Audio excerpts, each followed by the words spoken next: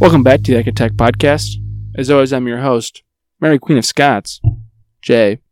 Joining us is my co-host, Queen Elizabeth I, Z. How are you doing today, Z? Fuck, man. What? I wouldn't execute you, Jack. I wouldn't execute you for treason or whatever. I promise. Well, you promised. I was in that tower. Didn't she also promise not to execute her for treason? I don't remember. Maybe that was something else. Maybe that was... I can't remember who made a promise to whom, and then it was broken because they did end up cutting her head off. Well, when they had her in that tower, I mean, she continued to, like... She wrote letters and shit, right? Yeah, that's how they got her eventually. Yeah. I don't think Elizabeth was super into it, though. I don't think so. They were cousins, weren't they? Yeah. No, they were first cousins, I believe. Wow. Or maybe second. Probably first. It was the English monarchy. Well. Yeah, I'm not going to be able to remember now how it all worked, but I'm pretty sure they were very closely related. She's in the Kate Blanchett Elizabeth movie, and then they also did a sequel. No, I don't know. It's kind of fun. I feel like you don't see that often. Sequels to historical films? Historical movie, yeah. No, I'm really waiting for that Dunkirk 2. When Christopher Nolan going to break that out? But in the sequel, they deal with that. And Mary Queen of Scots is played by that one woman. I don't know her name, but we watched it in school, and we thought it was fun. I don't know why. I guess we were children. I thought it was... But me and my friends thought it was funny. There's this one part where she's like, I pray for my cousin Elizabeth. Do you think she prays for me too? That is funny. Because they say it in their silly voices. Right. She's Scottish and silly. Yeah, it's Scottish. Oh, Eddie Redmayne is her assassin. Wow. Which I think is a very sensationalized version of events. I don't think there's ever a point where an actual assassin got to Queen Elizabeth and was like ready to pull the trigger. Well, the royal assassin, everybody's got it. Right, but in the movie, it's Eddie Redmayne, and he gets there and he's got a gun, but he's all weird. It didn't work. The gun was like it was sabotaged to not work. He was like set up to do all this. The frame, Mary Queen. Yeah. Gotta check those guns. Pretty good though. Mm. She wears like a sick ass like silver armor and like riding on a white horse at the end of the battle to get him ready to destroy the Spanish Armada as they do. Right, of course. You gotta destroy the Spanish. What's his name, sir? Englishman or Spanish? Yeah, he's English. He's the guy who did it. We're part of it.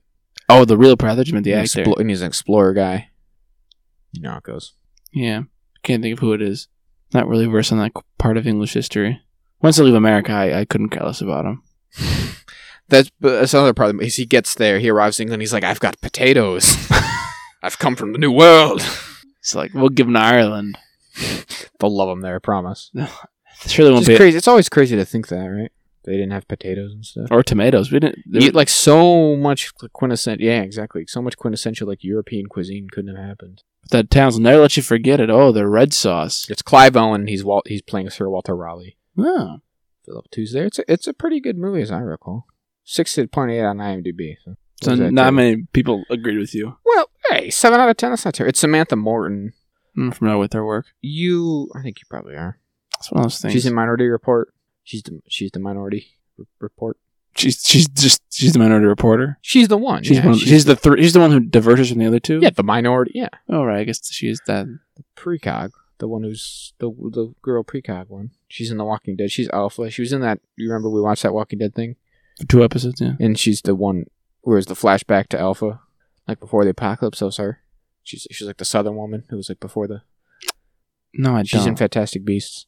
She's like preaching about how bad witches are. She's Eddie Redmayne, or not Eddie Redmayne. He's in that movie, but not him. He is. Yeah, he is. She's Ezra Miller's like adoptive mother. Okay. I remember her now. Vaguely. Good enough. Anyway, the actual topic, or for the first one, Self-Reliance, a new film. The first film, also by Jake Johnson. We talked about it last week, but it's continued a pretty significant spat of winter weather here, and it made it difficult for us. Well, for me at least. I don't know about you, but to get out to see the movie. One of the main places we go to see movies was literally closed and stuff. It was crazy. So yeah, we ended up falling back on a couple of streaming ones this week. Yeah. And yeah, the first one being Self-Reliance. It's on Hulu. Like you said, it's Jake Johnson's directorial debut. There are some at the beginning of the year, like literally the first week of this year. I got an email from like AMC or something where it's like, come see Self-Reliance one day only. One day only? Wow. And I was like, poor guy. I thought about it and I was like, nah, I don't really care that much. Yeah, there you go. And I was glad. This is definitely a watch at home movie. Yeah, I'd say so. It's a Hulu original movie. Isn't it? It's a very Hulu original kind of movie, I would think. And the premise is there's Jake Johnson's a real sad, lonely guy because his girlfriend broke up with him, lives with his mom, and he's stuck in a rut. And then real life Andy Samberg shows up and takes him to this abandoned building where these Icelandic people are, and they're like, "Hey, Jake Johnson, would you like to participate in the most popular reality show on the dark web, where if you all you got to do is survive for 30 days while these people try to hunt you, and if you survive, you'll get $1 million, and they might not even find you, so it might not even be a problem. And also, but we won't kill you if you're near somebody." And he's like, "Oh, that's my loophole. I just got to be around. I just need to be next to a person every waking moment for the next 30 days straight, and you can't assassinate me." So that happens. Mm-hmm. For a tight 90. Yeah, pretty tight 90. And Anna Kendrick's in it, and he meets her as someone else who's also participating in the game that he decides to try to team up with so they can just keep each other company and avoid it. I don't know. Ultimately, I didn't think it was terrible or anything, but it also didn't really blow me away. You know what I got? I got really similar. I got shades of Fool's Paradise from this. Yeah. It's a directorial debut, right, by a, comedy actor. It's their first time kind of writing and directing a thing. And I think in both cases, it just kind of shows a bit, right? Like there's a certain lack of finesse to it all in a number of areas. I think there's a vaguely interesting idea here, maybe. I just don't think it really gets executed onto its fullest potential. Right, yeah. And there's no it feels pretty straightforward. He kind of, it isn't like he has a lot of trouble with it. Because the first week is nothing. I mean, I guess there's a point. He thinks nothing's going to happen actually. Because the first week nothing happens. He just wakes up and goes about his day and no assassins know where he is. And then eventually they start showing up and he has to find the people and all that and keep them close. But this they allude to there's a twist in the game, but then there is no real twist. It's just actually this show's like a comedy. They're all making fun of you. But they also don't do anything with that either. And it just feels like a lot of just kind of things happen where it's all right, a better movie would have made this mean more. Exactly. But this is not a better movie. And I don't know, something like that, which is, this is the thing with comedy movies, right? Is there obviously a certain heightened kind of reality and a bit ridiculous and stuff for the purpose of being funny more than anything. But I feel like it's hard to take them seriously at times. I don't know. Mm-hmm. The exact premise he's constructed here seems like it would have to necessarily be too serious. Otherwise, it's I guess just the nature of the movie, there's no chance he's going to get murdered, really. But then it's what are we even doing? I guess I don't know. Yeah, and his family just thinks he's crazy because it's such an elaborate setup. It's you're probably going crazy because you're. My thing is just in the U.S. in particular. I feel like someone would just shoot him. Yeah, but whatever. Yeah, and I guess that's the thing. It's like you said, it's kind of a lot of things happen, and I don't think a lot of things are really set up properly, or then things that are set up properly aren't necessarily developed or paid off on. So his whole family thinks they're crazy until the end. It's just kind of well, he wasn't. It really was real. I feel like maybe, I don't know, a more interesting thing would be if there was more doubt internally, or even for us as the audience, if it was real or not. But as is, it was just kind of well, we know it's we're real. Reasonably confident it is real the whole time, and so is he. And there was a bit of comedy in the increasingly ridiculous situations, right? Mm. And at times with the way he would deliver these, right? Just with complete sincerity, that was pretty funny at times, right? There's the one, ultimately they have this intervention. I did think it was funny, that scene to an extent where he's so is this because you broke up with your girlfriend? He's no, I actually talked with her. It worked fine. And it's oh, really, huh? Okay, well, is it maybe about Dad? He's actually, no, I talked to Dad, and that worked out too. Yeah, he knows. He's in Cleveland, says hi to everyone, and he's sober. Oh, you talked to Dad? He's yeah, man, obviously. And there's a ninja outside, and it's just and don't turn around because it's gonna make me look worse. That was pretty good. Yeah, I liked we talked about. I think the funniest part is the Mario guy. Yes. That's pretty good. That was a very funny because it's got a weird. It gets a very sinister vibe because they call him out and then he breaks the illusion. He's all right, I know what's up. All right, if you slip up, I will kill you. And then there's the guy who's a cowboy who's seems like he's supposed to be the main hunter, But he shows up once. No, I think he's the one who's outside. No, that's what I'm saying. That's the one time he shows up. Well, then he shows up again towards the end. I just thought, it seemed, from what he's saying, it feels like he was supposed to show up more. Well, I agree. That's kind of my thing, is that for the biggest kind of like middle portion of the movie, right? They don't really do anything with it. The vibe I got from like trailers or promotional or whatever for this was that it was going to be like more just kind of hijinks of like him on the run kind of thing. Like, and there's constantly some new quirky, and it was going to be a bunch of weird, ultimately comedic like caricatures or whatever, right? Like there's a weird cowboy hunter guy and we get some of this, but like, there's the one cowboy guy, and then there's the end where it's there's a samurai guy and a guy dressed like Sinbad and the sumo who was hunting Gaeta. Who was also hunting Gaeta, yeah. Gaeta's in this. Which is fine, I guess. A fun little cameo. He does pretty good for what he has to do. But that's like, his scene is good because I think he's a good actor, but what he's meant to deliver when he's like, I have information about the game, but all it is just like, they're just all laughing at you. But that doesn't go anywhere. It doesn't develop him as a character. I thought the twist was going to be like, oh no, there is no time limit. They're just going to keep hunting you until you slip up, and then they'll just kill you because they're on the dark web, and they don't have to like abide by legal contracts. Right. They're literally murdering you for sport. Yeah, I kind of thought that would come up. Or like someone, because it's like, there's the rules, and it's like, why would they follow the rules, really, though? Yeah. Why would they have any actual reason to follow Because as soon as he gets close to someone, they back off. They're like, all right. Also, why do they have to like he's like, okay, if you're within 3 feet of someone, within striking range, we can hit you. It's like, why don't they just, what if they walked up and shot you with like an accurate gun? That's what I'm saying. Someone would just shoot him. Yeah. And you'd get crazy dark web people, and people, whether the rules or not, you'd get someone who would just like ignore the rules or not care about the rules or whatever. Just hack him to pieces. Someone would just murder him. Well, whatever. Again, it's not really, you're not supposed to be thinking that kind of thing. I don't know. So part of the reason I was inspired to actually have us watch this, right, is I watched an interview with him. Actually, it was on the Mythical Kitchen channel. They have a series called... I saw an episode, but I didn't actually watch it. Called Last Meals. You seen any of this? Recently. He was. I've been watching them. I knew vaguely of it, and now I've like seen more of it. I watched the Gordon Ramsay one because that seemed the most interesting to me. Yeah, I watched one too. It's honestly, it's kind of in the vein of, I would say, like Hot Ones kind of thing, right? Where it's actually like, I don't know, they put more effort into it, I feel, than most of like the online gimmicky interviews. Yeah. And they also in the sense that I think they put in a decent amount of effort into the questions in the interview itself. And they got into a lot of stuff, and this movie is very much personal to him, right?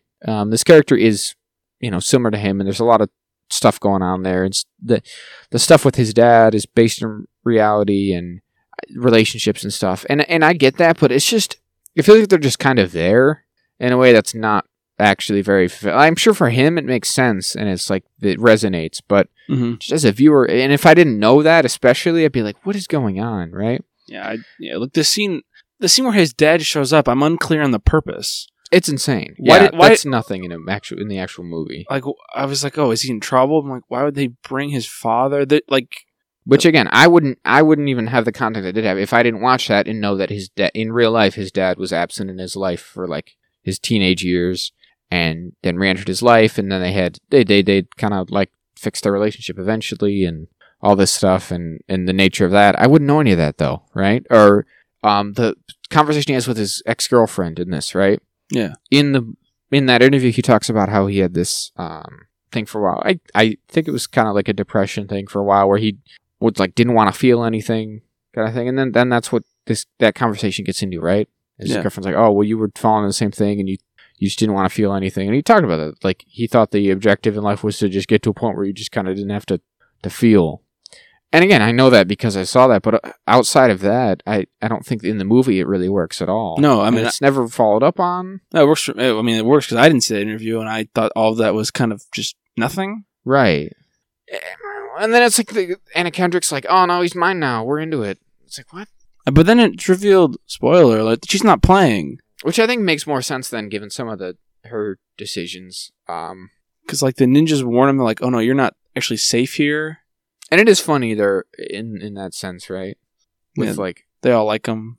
Well, and just the way that even if she's not in on it either, then he just seems even crazier, right? When he does have it, it's like, there's a bunch of ninjas in the room, and if you assume that like she's aware of at least some of this, then it kind of is funny, or it makes sense. But then she was just going along with it.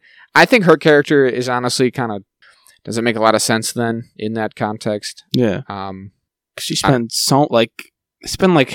almost the rest of the time together, like 10 whole days or something. They spend like almost 2 weeks before they meet up with Gaeta, and like she's like, oh, actually, this is real. It's like, what were you doing? You were just like, I'm gonna stick with this guy. Like, you were that far off the deep end. That's my thing. Is that like, listen, I don't know. I guess I'm certainly no expert in what the dating world is like for women or whatever, but it seems crazy to me that this movie is positing that like very obviously attractive Anna Kendrick was having such a hard time. And I know that's not everything or whatever, but still, it seems like quite the long bow to draw, right? To be like, well, yeah, the character, this makes perfect sense. She was so desperate to find anyone to talk to or hang out with or date that she was willing to go along with what she would have to assume is a deranged man. Deranged lunatic. Like, a guy who's hanging out with a homeless man. And she's like, oh, I thought it was just role play. Like, what? Who would ever think that? What are you talking about? You can't go 3 feet away from him or someone will shoot him. And again, why would, even if she did believe that, honestly, and thought that it was like a relatively normal, benign thing to do, a bizarre, elaborate dating role play like that, even if you thought that was a real thing, why would you go through that? She can't find anyone to talk to who doesn't need all of that as well. Yeah. I don't know. I don't understand how after a guy dressed as Mario, like, very clearly threatened them, showed up and was like, I'm gonna get you. She wasn't like, nope, this is still pretty fake. And they went on for another couple days. It's like, what? How old are they supposed to be? I think Jake John's supposed to be like in his 30s. Because he said they were him and his fiance were together from when they were like 15 for 23 years. So I think he's like, whatever that number is. That age. 30, okay. Yeah, 38, give or take. It's weird. I don't know. Like, she lives at home and doesn't have a job either? She does some like those things on Etsy, I guess. Right, I guess, is that her job? I don't know. It just all seems so like... And then she disappears from the movie and then doesn't reappear, and that's it. Then at the end, she's like, I'm going to go to her house and talk to her. Right, which I get. I mean, I guess that's not really a big criticism of mine, but still, yeah. Ultimately, it just feels like, again, I think the same thing to... I don't know, I feel really similar vibes to that, and that it's a directorial debut. It's a guy who I respect on some level, right? And I think is funny, certainly as an actor, but it's just like, they clearly, for one reason or another, can't get this part. And I mean, again, it's a debut, right? That's I think that's to be expected to a certain extent, but I just feel a lot of the same ways of like, I don't think this ultimately worked out to be anything. Yeah. It's missing something, or there's the editing, or just, I mean, probably just the plot itself, the story. The script wasn't really there. Could have used a Passover maybe by a little retooling, maybe a little more time, screen time of just other things, more development of anything. Again, my big thing, I guess, is like, why does Anna Kendrick like him so much, I guess? Yeah, what is he? He's just been like crazy and deranged the whole time from her perspective. Again, even if she really thinks that, like, oh, he's just doing a bit, basically, this is just a fun roleplay, why would you feel the need to do that? Because you could also find someone who's probably nice and cool and all and didn't need to do that and be weird about it. But I mean, I guess they were just having a good time for most of it, so you look past it kind of thing. Did she think that the girlfriend thing was part of it, or what's going on? Her poor mom has to go along with it. Yeah. So the mom knew that it wasn't real, I guess. What the fuck? So seriously, that's doubly, because she's playing two things. Like, exactly. Yeah. Why did James suddenly feel like he was in on it, or Walter, the homeless man? He just suddenly is like, you got to keep your head in the game. You're about to win, and then they remove him, and it's like, okay, is he an assassin? Is he part of this? Maybe they knew they were gonna. Maybe they told him they were gonna grab him, so he's like, all right, before I go, I gotta. Yeah. I guess he's fun. He was cool. Walter was, but yeah, I don't know. Even his sisters, like, they're just kind of there to make fun of him for in a couple key scenes, and then his mom kicks him out of the house because he had a homeless man. I don't know. So does he get the money or not? I thought the joke was going to be that So did he get $1 million and it's just he has to I think he gets $1 million, $4,000 at a time over however long that is, and then it's in Icelandic or Greenlandic. Well, I think it's just Danish. I think it's funnier to say Iceland or whatever. Yeah, I think they just said it's Danish kroners. Oh, it's just Danish kroners. So I think he just converts it from Danish every time. But it is.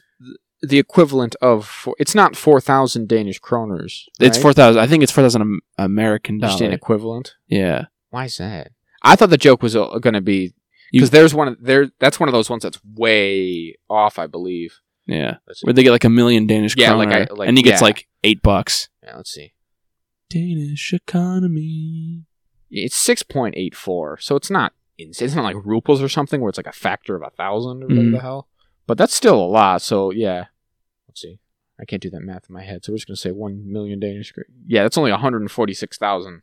Yeah. That's a lot of money, but I thought that was going to be the joke, that he got, basically a tenth as much as he thought. But it seems like, no. It just has to go through the trouble of converting it for some reason. And based on the economy, it could be better or worse. Hey, yeah, depending on the day. And it's also a better deal because he gets it in increments, so he can't just like blow it all at once. That's good, yeah. That's you want to take that. Yeah. You never want to take the lump sum, Jack. Unless the lottery's big enough, because apparently I've heard it'll be just worth less if you take the lump sum, because it'll take so long. That's what I'm saying, yeah. Oh, wait, you say... I'm saying the opposite. I'm saying that I've heard that taking like the whatever out, because of inflation, it'll make it just worth less by the time you get it all. By the time you get to it. So it actually would measure out to be about the same, all things considered. But that's only if it's a certain amount, you're saying?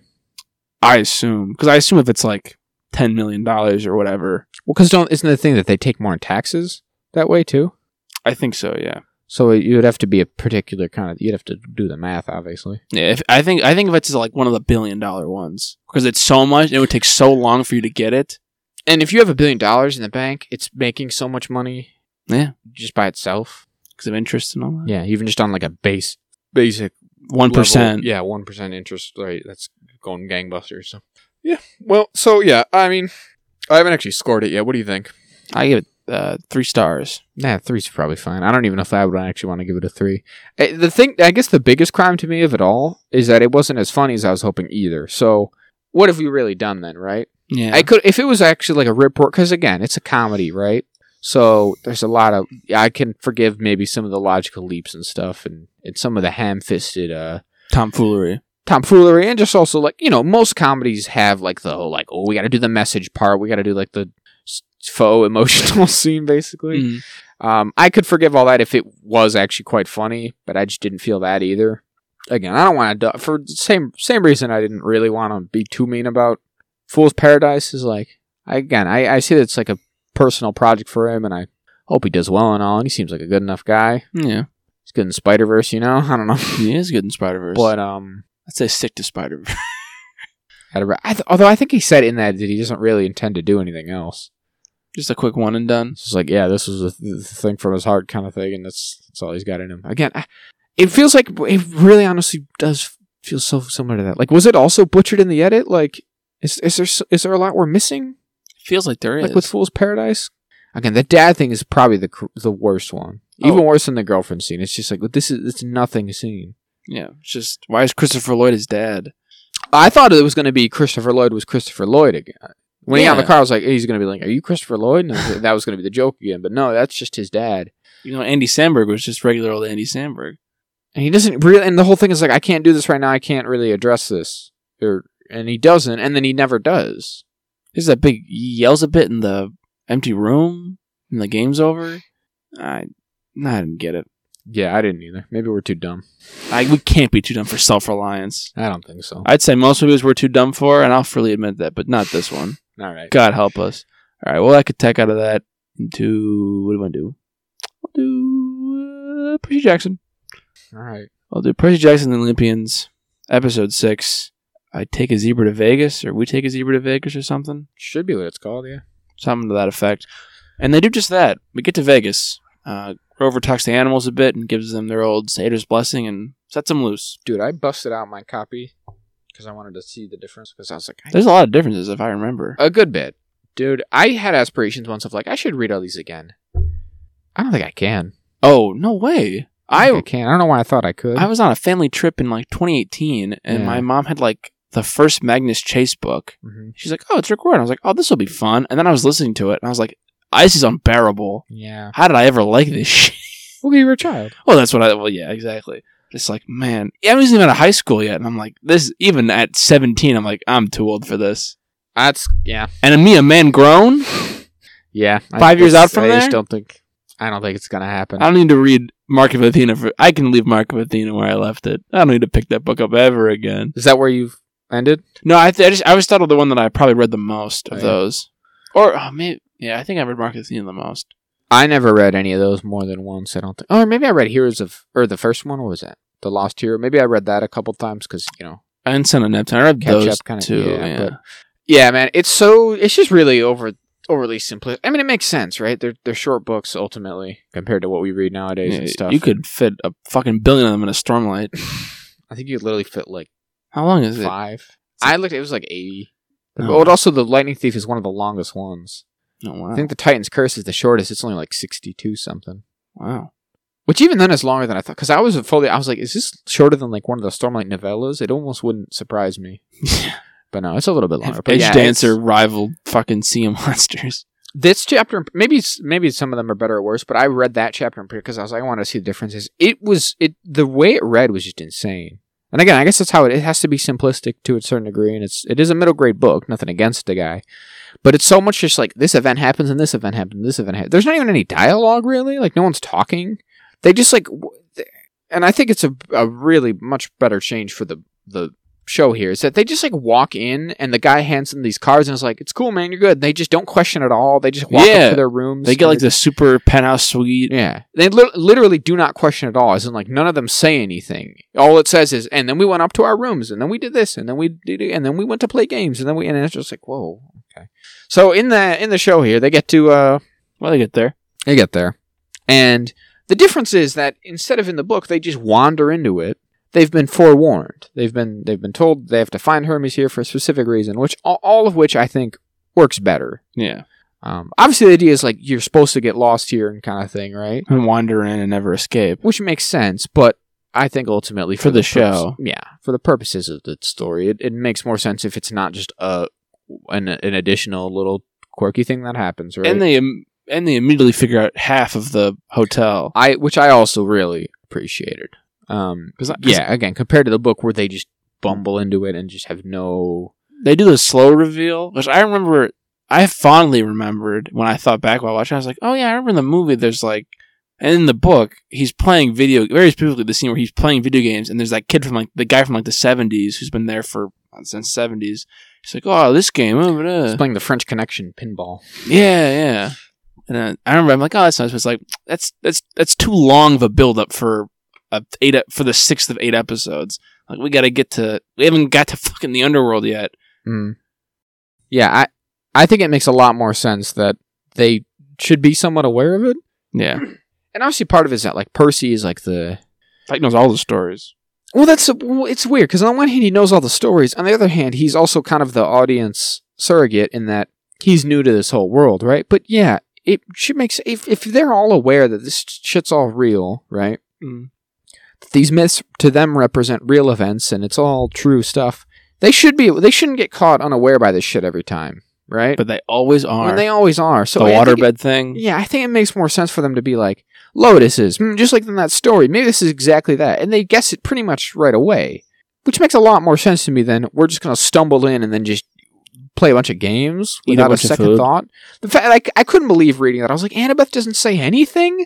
Again, she literally says nothing. She's just like, okay, dum-de-dum, okay, I'll get this, and then I'll go play she plays Sim City, because it's a cerebral game. She's having a lot of fun with that. And I'm like, this is it? This is all we got? Who knew that Rick Riordan would predict the stereotype of girls liking The Sims?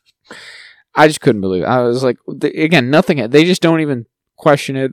Percy says one thing, and he's like, man, you're funny. No, it's just free, man. Ha, see ya. And then they just go, and then they just partake. For days. I don't know, it's silly. Yeah, and then in the book it ends up being 3 whole days. So I think all of that much better in the show here. Mm-hmm. The fact that they go in cautiously, they're like, okay, we'll split up, but only the 2 of us, kind of thing, and they get going. So they got to find Hermes.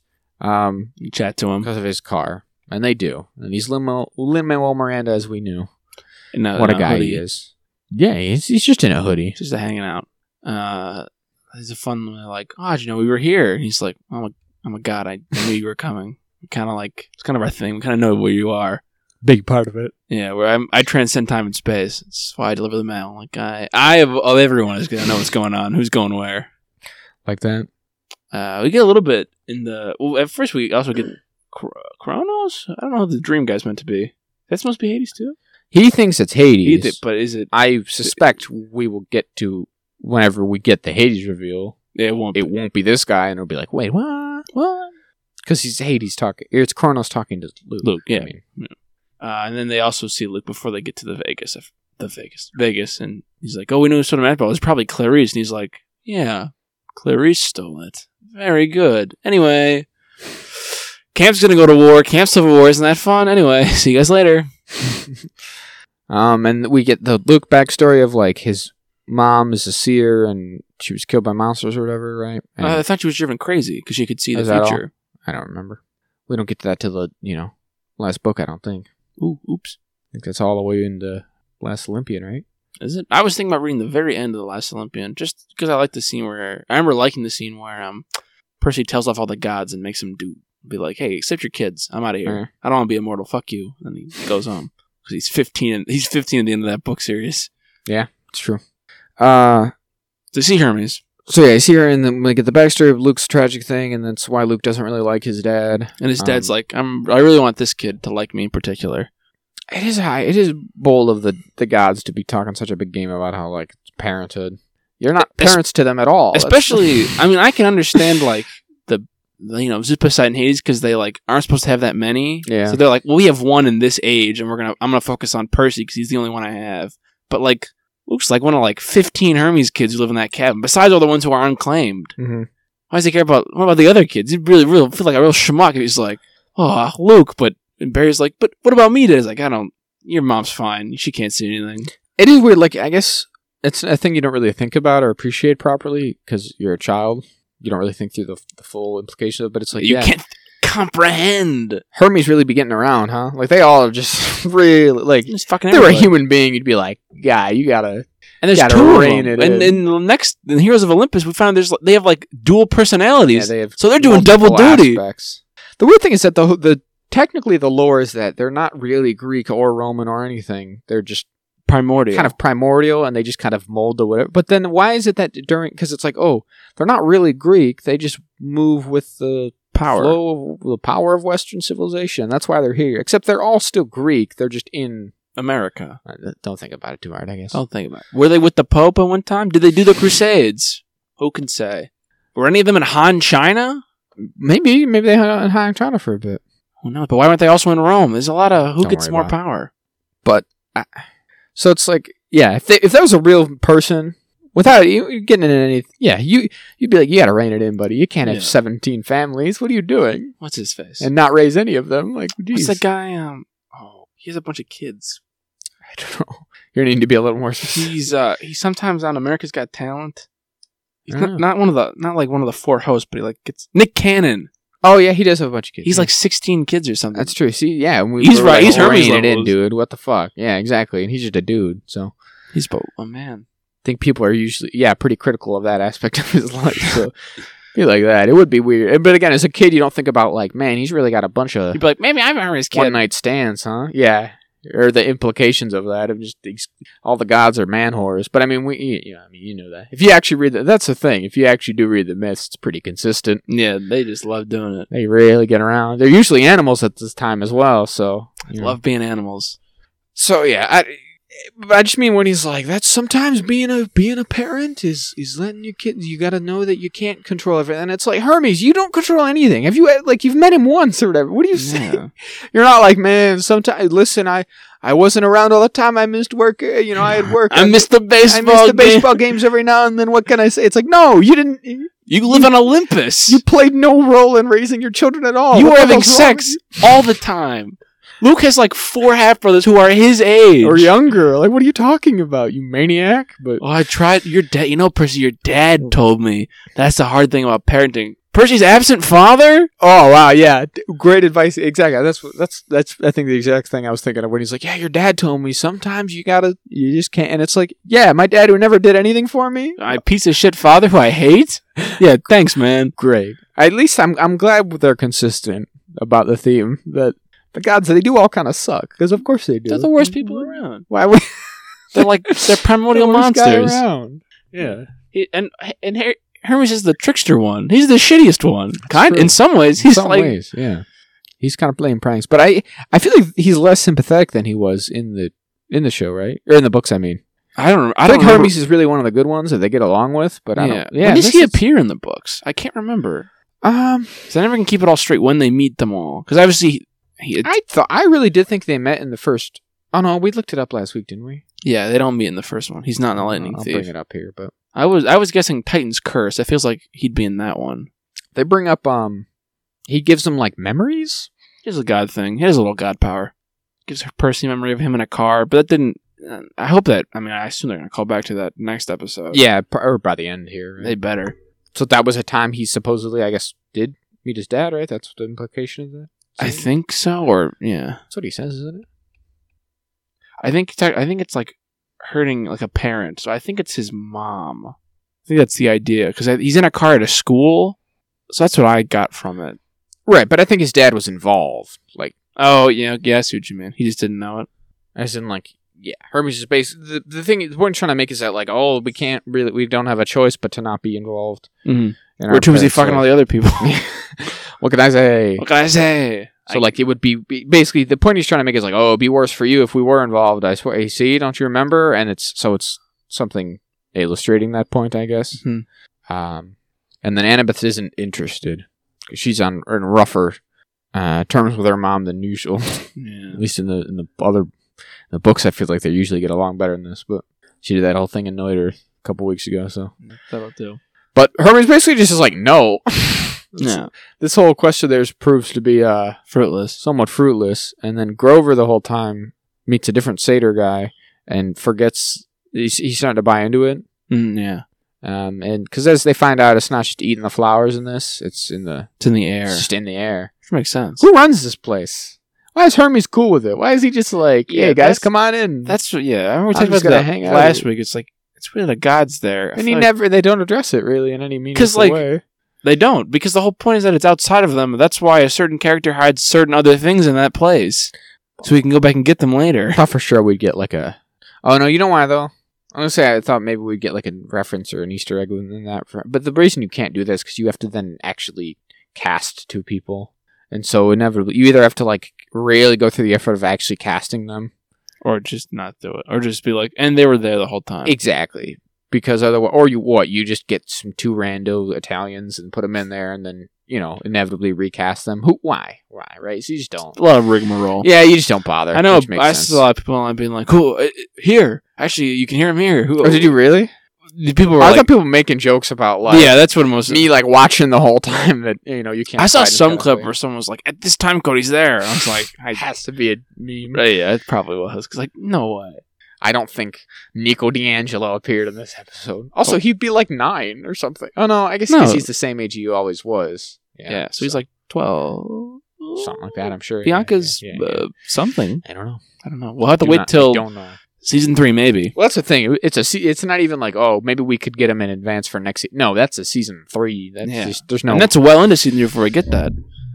Well, no, they're right in the beginning. I meant that reveal. Yeah, but the two of them. I'm just saying you would need to cast them, and that's what makes it just impractical to do so. Because we're 8 years out from season 3, even maybe coming out. Yeah, exactly. Exactly. The way they make TV nowadays, that'll come out in like 2032. They're all gonna be 45 when he fights Kronos in the last book.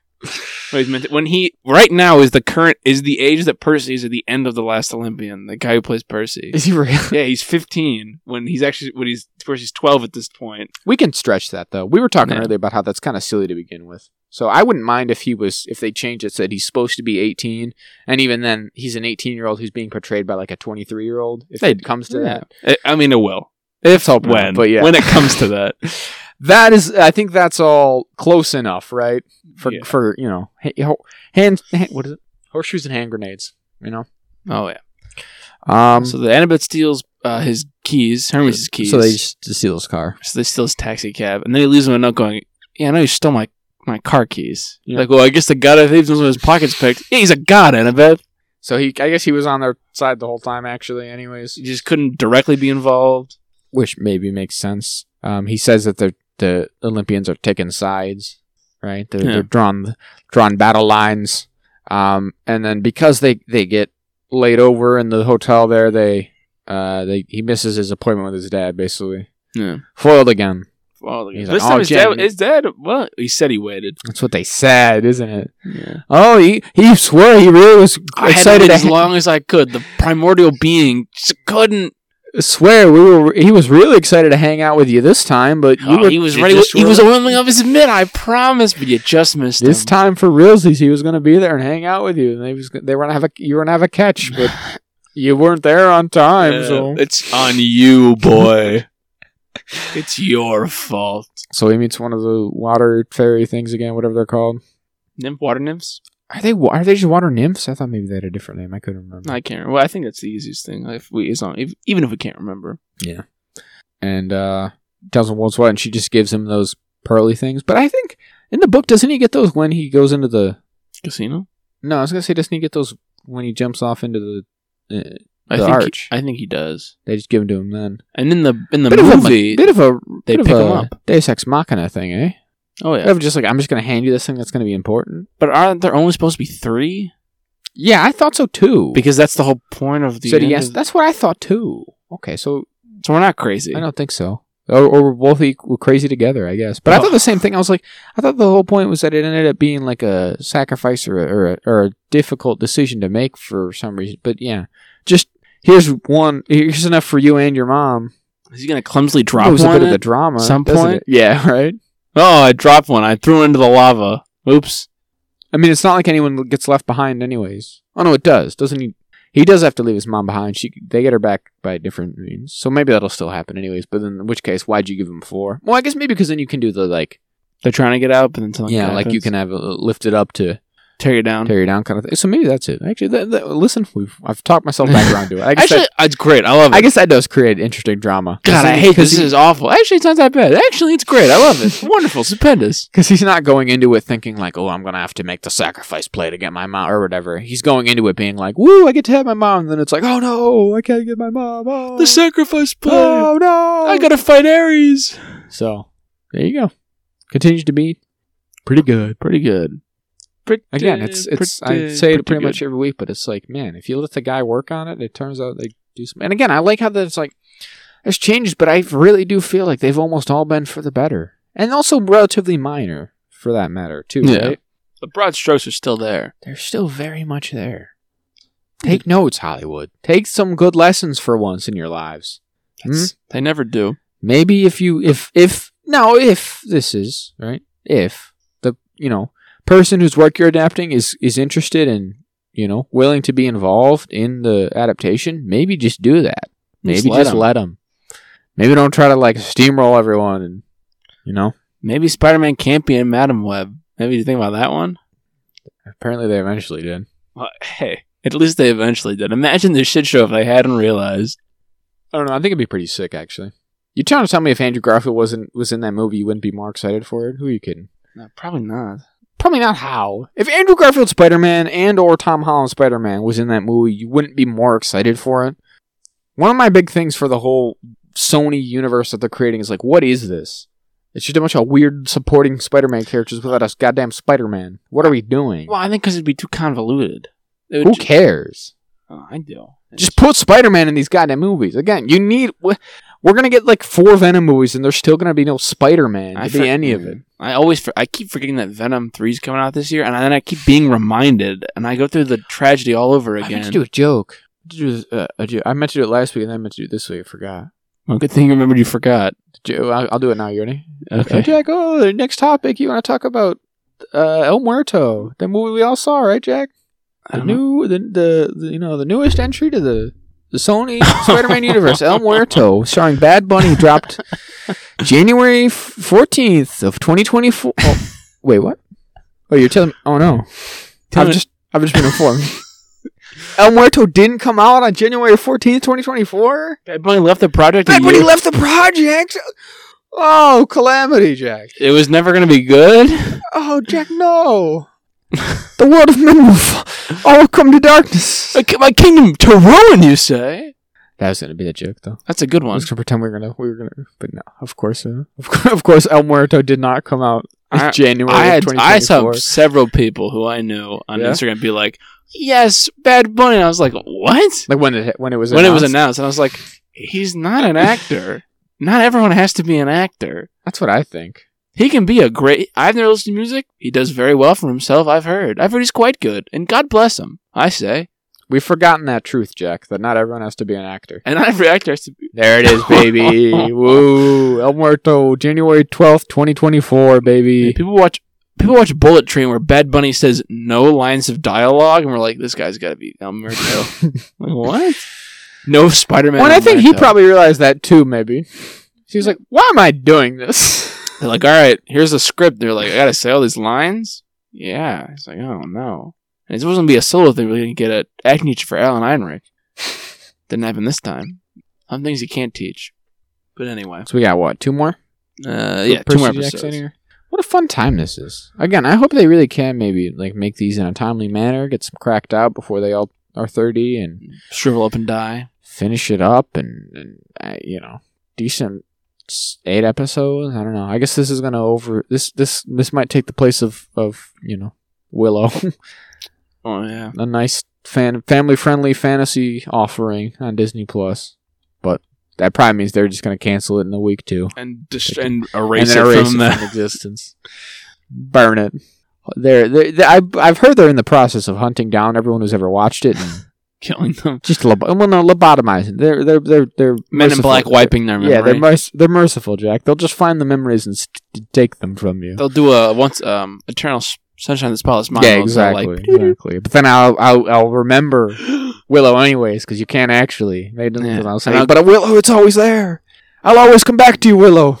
Are you looking it up? Insult to injury. They keep the movie on here. They left the film. Those bastards. Russia's Wild Tiger. I can't believe that's actually very funny to me that I don't know why it wouldn't be, but it's just they kind of added the movie onto Disney Plus. I think. Oh no, maybe it's been on here the whole time. I might be editorializing that a bit, but goddamn man, why would you guys do that? I hate it. I hate it here. Return I hate to everything. Oz is a Disney film.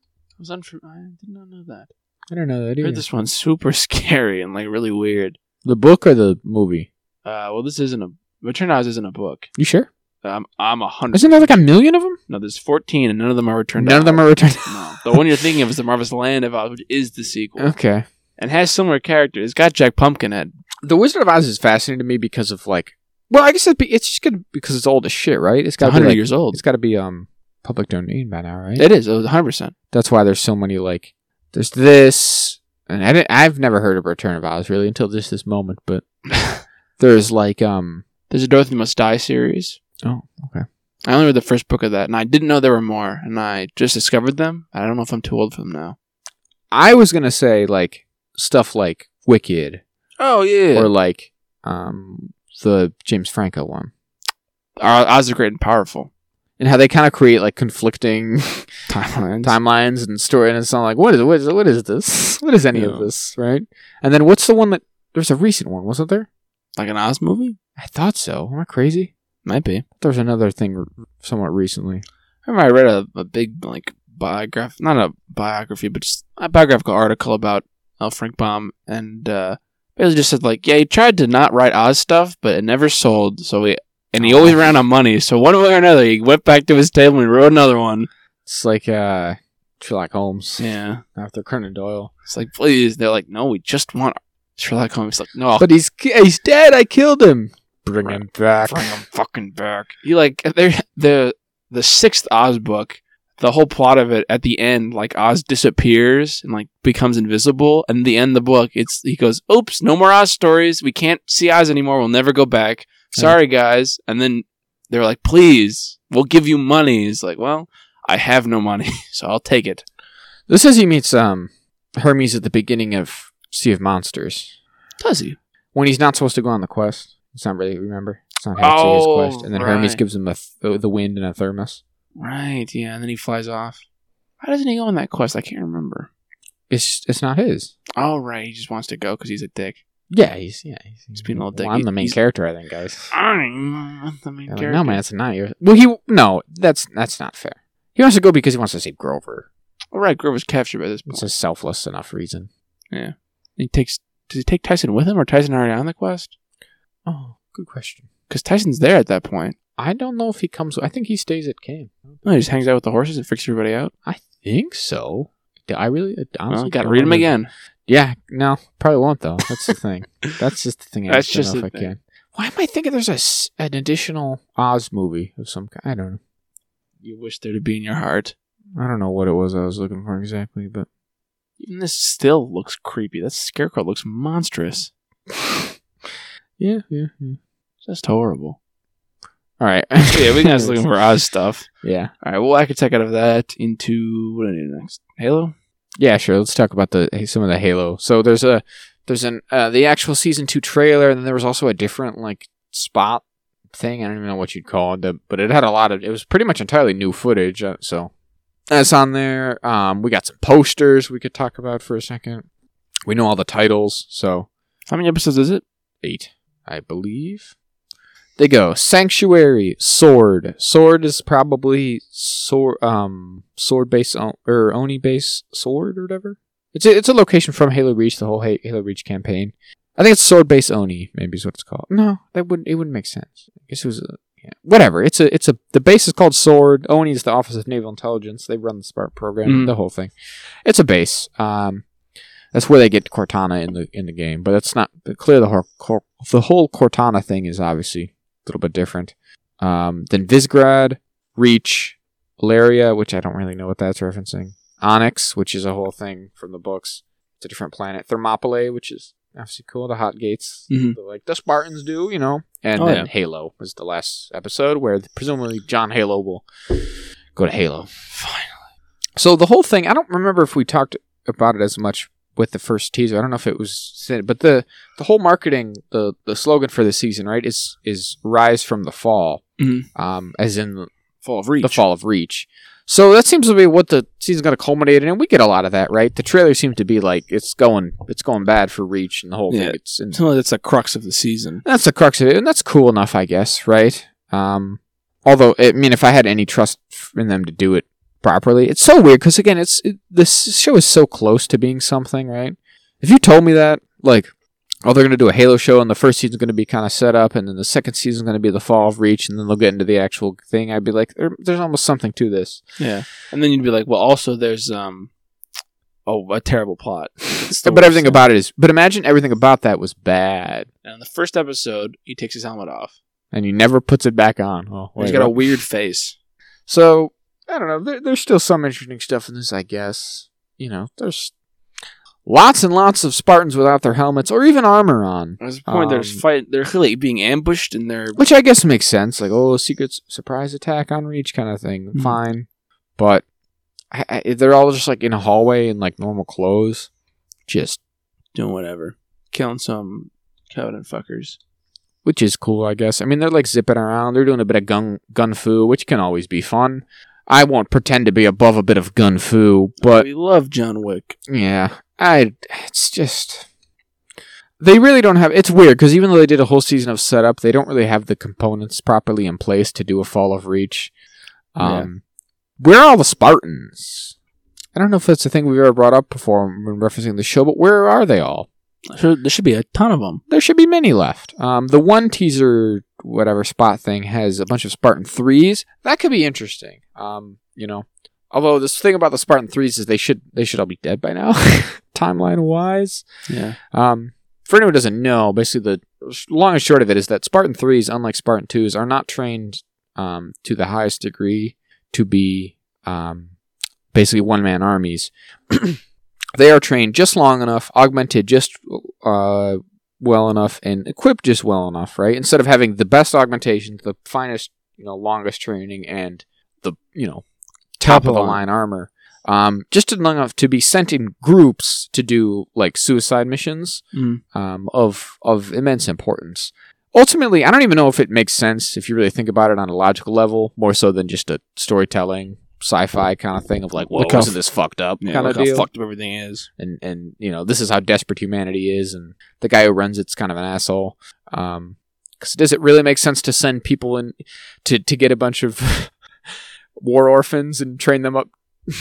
Probably not. No, just to throw them to cannon fodder. Just to be like, if I send 50 of you at like one of the things they destroy is like a fueling depot at one point in the war, and then they train up a new batch of them and send them to go. I don't remember exactly what it is, but that's literally what they are. They're war orphans. They're like, you're mad at the Covenant, right? They killed your parents, didn't they? And they're like, yeah. And they're like, all right, go die, go off. They're an interesting concept, you know, to be sure. But again, the point is that they train them in waves and then send them off to die, and then they train more in waves. They're really not meant to survive like at all. Yeah. So I don't know exactly how that's going to play out in this one. It seems like maybe Kai is going to be training them. Is the one shot is like she's standing in front of them, so that could be something, I guess. I don't know.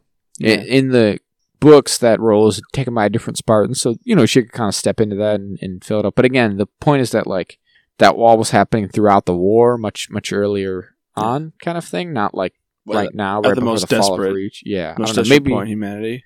Maybe this is going to be it. Is that they're the guys instead of a bunch of humans, or a bunch of Spartan 2s. I don't want to say humans. A bunch of Spartan 2s. They just have a bunch of Spartan 3s to help in the defense, but they're not nearly as good.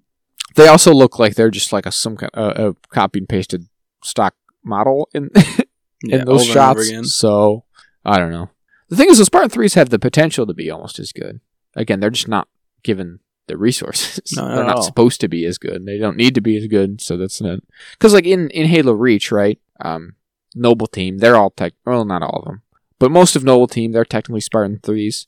But again, they get the real armor and they get to, you know, actually do shit. So there's a couple of Spartan 3s who go on to do stuff in all the books and the ancillary material, but obviously none of that actually counts to this universe because they did their own fucking thing. Mm-hmm. So the thing I'm really curious about is if the last episode of this season is called Halo, and again it presumably involves with them. If they do the fall of Reach, they have to leave Reach and go to the Halo. They go to the Halo, like in Halo, just like Halo in the the game Halo. Like if they're gonna do all that, and you know it's gonna end right before the beginning of Halo Combat Evolved, which is, hey Chief, wake up! We just jumped away from Reach. Here we are. We've landed at Halo. Are they just going to start doing the games then? Which is a thing I definitely talked about, right? Last season. It's just, once again, it makes me wonder, why do any of this? Why not? Halo to me is so much like, it's definitely a big enough world that you can just tell story. If you wanted to make a TV show, you could do all this. Have so much of it be relatively similar, just with new characters. Yeah. So you're not beholden to this. People won't yell at you for taking Chief's helmet off or whatever. Just do something new. I don't know. It seems so. They need the iconography. But again, you can just have a Spartan. Surely that's good enough. Does it have to be Master Chief? Because the other Spartans, you didn't care about their iconography, right? Yeah, they're all new guys, anyways. So I don't know. It just seems so weird to me. Because again, it's like, are we just going to do the games then? Yeah, are we going to poorly adapt the games? Thing I can just play with more like CWS drama and a random like Covenant lady for Magic to have sex with. Oh, exactly. It's. What are we doing here, you know? Why does this show? Makes absolutely no sense. It just doesn't. But with that, we'll leave it there. We'll have plenty to talk about when it comes out soon. Or not, maybe we'll never talk about it. So we'll have to take out of that into our final topic, Society of the Snow, which is a Spanish language film from, I believe from, I don't know what country it is. It's from Spain, I think. It's from Spain itself? Yeah. And it tells the true story of the rugby team from Uruguayan rugby team, the Old Christians, also awful name for a team. It's the 70s, Jack. Come on, give them a break. They were probably formed in like 1890. So. That's true. They probably were. And it tells about how they were taking. They were just the Christians back then. Something they had to be the Old Christians because the new ones showed up. Yeah. And how they have to survive for 70 days in the mountains of the Andes after their plane crashes. Yeah, the Andes. Andes Mountains. Andes Mountains. At like the peak of a peak. This says 20. What the fuck? Well, just the first like Google result says 2022 film. There's no way it's a 2022 film. No, it's 20. Yeah, it's still 2020. No, it's 20. Well, it's technically 23. It just came out on Netflix earlier this month, so yeah, that's how we watched it. It made the film festival. I think it was in Cannes. It won some selection award. Yeah, it did. Yeah, it is. Sorry, is it no Spain? Yeah, it is Spain. So it's a Spanish production. Although it was the production was in. Oh no, never mind. What did I thought I. Oh no, okay. Principal photography took place in Sierra Nevada, in Spain, Montevideo, Uruguay, which is where they're from. That's the real place. Chile and Argentina, including the actual crash site in the Andes. Wow. So yeah, they did. I was gonna say I thought I read they actually filmed there. And the cast is almost all Argentinian and Uruguayan. So I guess it's a Spanish production, but I mean they got the actors did from it there. So. Yeah. But it's survival, truly the harshest survival drama kind of movie here. Yeah. So we tell us a little just over text, but you have heard of this story before, right? Yeah. I think we both listened to the Do Go On episode where they talked about it. It's a crazy story, man. It really is. It almost like it's so crazy. It's hard to believe that it actually happened. Oh, absolutely. Yeah. Because it's just because they crash. They like survive in almost an impossible crash. They like crash in the snow and they don't die immediately. All of them don't just die from the cold. Well, exactly. That's just it, right? There's like several steps along the way where it's like, how do they make it through this, right? Yeah. And probably the most sensationalized aspect of it all, if we just want to get into it, is that they eventually resort to cannibalism. I was reading, apparently, let's see, let's bring up, give it a Googs. Google's our friend here.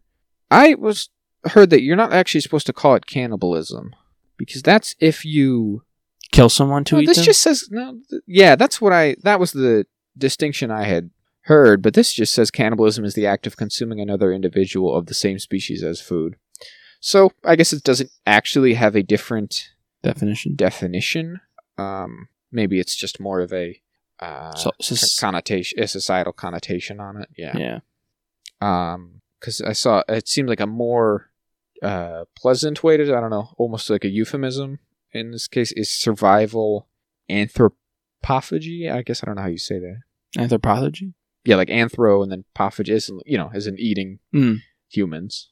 So yeah, but I guess they are technically cannibals. But yeah, that's probably the most sensationalized part of it, aspect of it all. But yeah, like you said, all of it. The fact that they even survive the crash itself and then don't die of exposure immediately. Even if they did survive the crash, then they don't all die. They survived the first night. Yeah, the first night. It's because it's unbelievable. It really doesn't even make sense to me. I totally agree. Like, it is almost unbelievable. It got down to like negative 30. Like, that's a temperature that doesn't even really compute. And they're all wearing normal clothes, like summery, springy type clothes, right? Because it's a thing. It was still they make a note that they don't have any winter clothes. They're all just shivering together. There's frost all over them because they're in a metal tube. There's interesting aspects of it that almost didn't, or not even almost, didn't make it to the actual movie, which are crazy to me. One of the most insane ones is Nando, who is one of the kind of primary sort of characters of it all, right? Yeah. He gets the lion's share, I think, of the attention when the story's usually done, right? So in the 93 movie adaptation of the story called Alive, right? That's an American movie starring Ethan Hawke as Nando. Whoa. He obviously gets a lot of, and he was also a consultant on the film. Being one of the guys, spoiler, who walks out there and gets the help, has done a lot for his sort of reputation of it all, and I think deservedly so. What I was saying is, one of the things that I didn't feel like was really conveyed in this movie is that after the crash, they thought he was dead. Yeah, and they leave him out in the snow. They left him outside for the first 3 days, and then he regained consciousness and came back in himself. I remember thinking that too, because I remember that from Do Go On, because the only reason he lives is because it's so cold, his head doesn't swell. Yeah. So he can recover. His brain I don't think heals. they really convey that well enough that he has his skull's broken. And he talked about he could feel his brain. Ooh. Like he could touch his head and feel the squishy parts, and he's like, "Oh, I guess that's my brain." Yeah, fucked. Jesus. But yeah, that's insane. I couldn't and even that I was like, that doesn't even make sense. Yeah. They left a human being outside for 3 days. He slept out there, or whatever. He was in a coma. But I guess it's because the coma. That's how comas work. You literally, he was on cryo out there. Like, what the fuck? I guess it's a thing where if the frost, if he gets covered in a thin layer of frost, it's insulating him. Yeah, because I know that if plants are covered in frost, they'll survive cold snaps. That is true. So if he gets covered in a dusting, he could. I mean, he did live. if they're to be believed, that's how he lived. And like, the thing is that through like just serendipity, they've since said that's probably how he survived. Yeah. That because they put him out in the cold like that. So if they kept him in and tried to help him, he would have just died right there. Yeah, I guess so. So that's all crazy. But so this movie in particular focuses, I would say the biggest focus of it is Numa, who is the narrator. Yeah. He is notable for being the only one to not partake at any point, I don't think.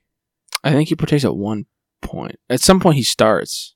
That's what I thought too. I don't know. I was reading conflicting things depending on who you ask. Because in the movie he eats like one. One thing I read, the last holdouts were the I'm not going to be able to remember all their names, unfortunately, but the guy and his wife, yeah, they were the last holdouts, and then they did. But then, yeah, it also seems to be kind of a consensus that he basically starved to death because he wouldn't. So I don't know if he did at one point, but he just wasn't willing to sustain it, kind of thing. Mm-hmm.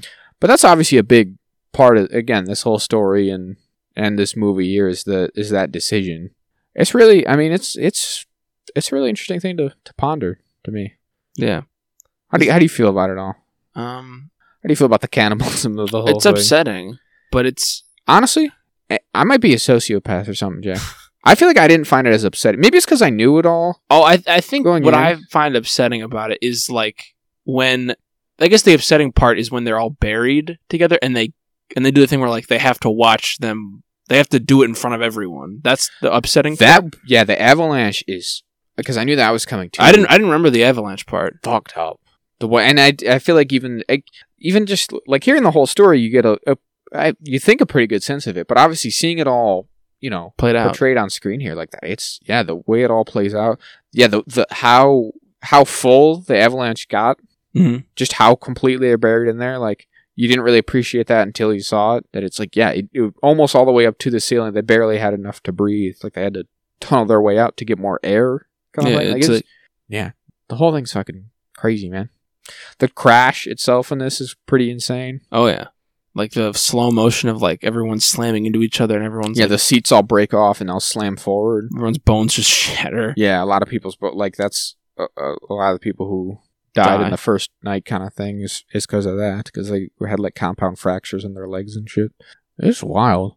Oh yeah. One of the things I think the movie kind of omitted is that the pilot was basically at fault. Like it was completely avoidable. It seems like it kind of portrays it as like, oh, there was just turbulence and it just lost control kind of thing. Mm-hmm. But maybe it's just because it's not from the perspective of the pilot kind of thing. Like they would have no way of knowing why. But in real life, the consensus is that he just misunderstood where they were and thought he was on the other side. Basically, they'd passed all the way over the Andes and were ready to begin their descent. So he just started descending while they were still in the mountains, and then they sucked him down. It was poor visibility and all, so they just didn't see until it was like too late, and then they tried to pull up, but it's too late. Jesus. Yeah. And also at the end with the cannibalism thing, I guess I didn't appreciate like how long they're there and then how much they'd have to eat because they're just bones. Yeah, that was insane. The sort of graveyard they have there, and I was reading like in real life what's happened is they went up there, they like returned and got all the bones. Yeah, they didn't get them, but they buried them there, or they made like you can't really bury them. They made like a, what do you call it, cairn? They like piled up a bunch of rocks. Oh, I don't know. I don't know what the word is for it. I think it's a cairn. Okay, I don't know.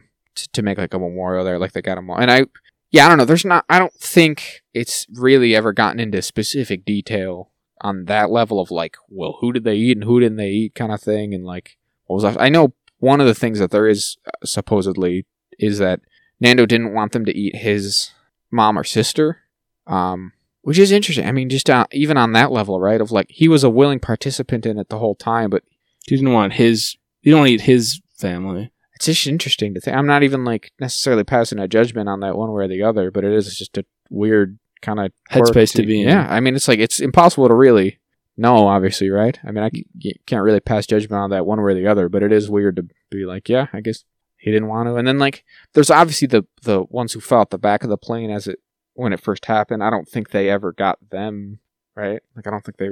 I couldn't tell it. I wasn't, because they find them all and they go back. I don't think they were like, they didn't drag them back or anything. I don't know. Yeah. and like they knew they would face like, you know, obviously criticism. That's probably a light word for it, but outrage, horror. Yeah, and they initially when they were first rescued, they just said that I don't know. It's obviously the people who were there had to know, right? Like the rescuers had to be aware because you can see all the bones. Yeah, they like try to kick over on the. They're like, all these bones. It's one like, of the things that's not depicted accurately in this movie is that they had to take 2 helicopters. So the first helicopter that got there wasn't enough to take them all. So some of the rescue crew got out and then stayed with the remainder for an additional one final night, and then they left. So it's like obviously those people would all have to be aware of what's going on. Yeah, they all know the score. But I guess they told everyone else like, oh no, it's just rations. But eventually it kind of got out, and then like these rumors snowballed and spiraled that they were like had to get out ahead of them. Yeah, that they were like killing each other and eating them, which is not. Oh, what happened? Now what happened, and so that's the worst kind of narrative. So they got out ahead of it, but even then there was kind of a thing of like, oh well, they only ate like, I don't know, the easy parts. Like, and Nando in his book says that they did start with like the buttocks and the thighs and stuff. I guess the normal like muscly, skinny parts that you would think are good to eat. I don't know. It is really weird to think. This whole movie's make me think about like the nature of corpses and stuff. I don't know. I feel like intellectually or morally or whatever, I think of myself as having the thing of like, when a person's dead, it's not really a person anymore. Yeah. But I've never really, had to challenge that in any real practice. Or like, right? So it's a fine thing in theory, but I don't know what that really means. Mm-hmm. Because it's also like not someone you know. That's what I mean. It's never something I've had to actually like deal with head on. But that's what I think. I would like to think I'd be consistent. Is that like whatever makes you a person isn't your soul's gone, right? Or whatever.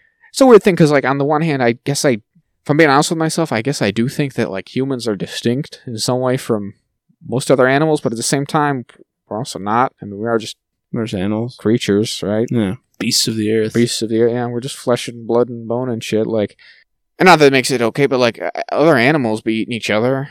People don't really pass moral judgments on that, and that's kind of the thing. Those animals living, like still, those which is those African dogs will tear someone living apart. But other animals, well, that's the weird thing too. Is like we don't think of a fish eating another fish, but then animals will eat their same species too. Animals eat their young and weird shit like that. And cats and dogs eat babies they don't think will like live. Yeah, it's weird. It's great. It's just it made me think this whole time. And again, I don't even really have anything to like say definitively one or the other, right? I guess is it weirder to not eat your mom or weirder to eat your mom? How can you even like? You can't. How you wrap your head? Yeah, it's just not even worth.